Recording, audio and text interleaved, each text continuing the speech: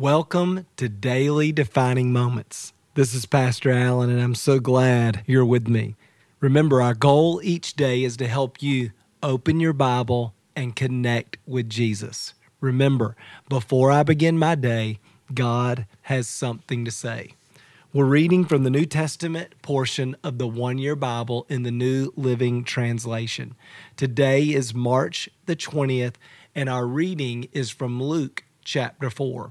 I love today's reading because it has a couple of powerful ideas I want to point out to you. First of all, in verse 1, it says that Jesus was led by the Spirit into the wilderness. Now, the truth is, we've all found ourselves in a wilderness, a place that was spiritually dry, where it felt like God was distant. And in those moments, if we're not careful, we'll get angry and blame the devil. What I love about verse 1 is it's not the devil who put Jesus in the wilderness. It was actually the Spirit. Why would God lead Jesus into a wilderness, into a place of testing and temptation? Because God is building and strengthening His character. God is strengthening His connection to the Father. God has a purpose in it. And the same thing is true for us. Often God leads us into a season, into a wilderness. And in those moments, there's temptation, there's testing. But God is at work to build our character and to strengthen our connection to the Father. I love what happens after the temptation in verse 14. It says this, "Then after this experience, Jesus returned to Galilee, filled with the Holy Spirit's power." How many of you would say, boy, I want to be filled with the Holy Spirit's power? I think most of us would.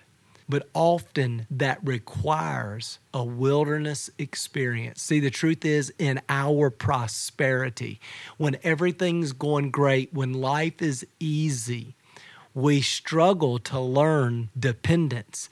And the key to God's power is learning to live our life in dependence upon Him.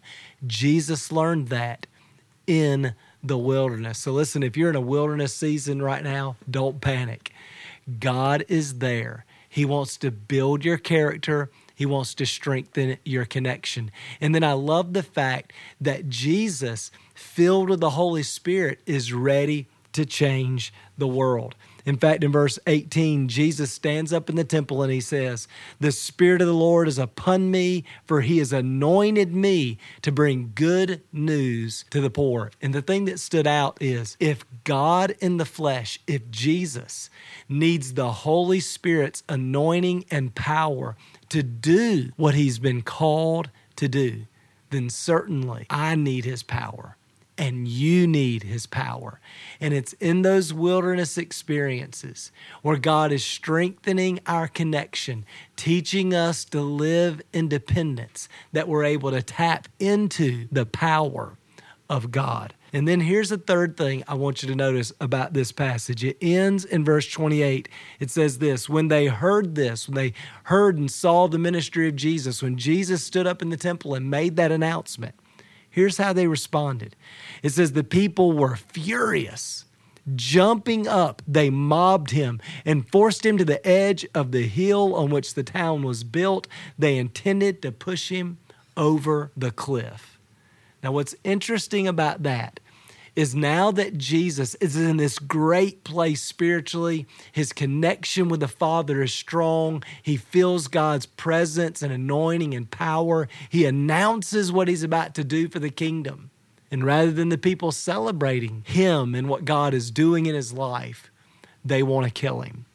Now, sometimes when we experience hardship, persecution, when we come under attack, when people disagree with us, if we're not careful, we assume, I must have gotten outside of God's will. If I was in God's will, then everything would be fine and easy and perfect.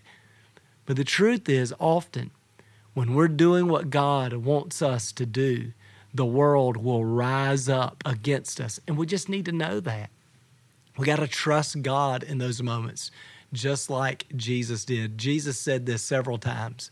Jesus said, listen, if they hated me, they'll hate you. Now, the truth is, there's a group of people that are going to love everything they experience as they experience Jesus in you. They're going to love it and be transformed by it. But there's also a group of people that will hate what God is doing in you. And we got to be okay with that. If they hated, if they persecuted Jesus, then certainly at times they will hate and persecute us. So remember, maybe God led you into this wilderness to build your character and strengthen your connection for what He's called you to do next. And as you step into God's vision for your life, if you experience resistance or even persecution, don't panic.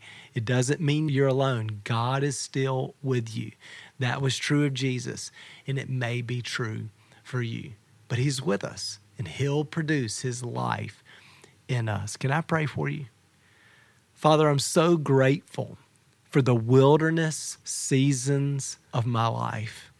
God, it's been in those moments that I discovered you in a new and fresh way, where our connection really grew strong, where you began producing new character, producing your life in me. And that changes everything. God, I thank you for the call on our lives, the opportunity we have with our families, our neighbors, our coworkers, people around us to represent your kingdom, to serve people, to usher in good news, to usher in your kingdom. God, give us the courage to do that. Anoint us to do it. And God, sometimes as we step into those opportunities, people rise up against us. Lord, help us to respond to them with grace, with faith, trusting you're with us, that you'll guard and protect us, that you'll give us the strength and the courage to endure every season. God, we're so encouraged looking at the life and ministry of Jesus, how even Jesus had to live in dependence. Help us learn how to depend on you every day. In Jesus' name we pray. Amen. Well, thank you again for being with me. So excited about what God is doing in your life. Remember, before I begin my day, God has something to say. We'll see you again tomorrow.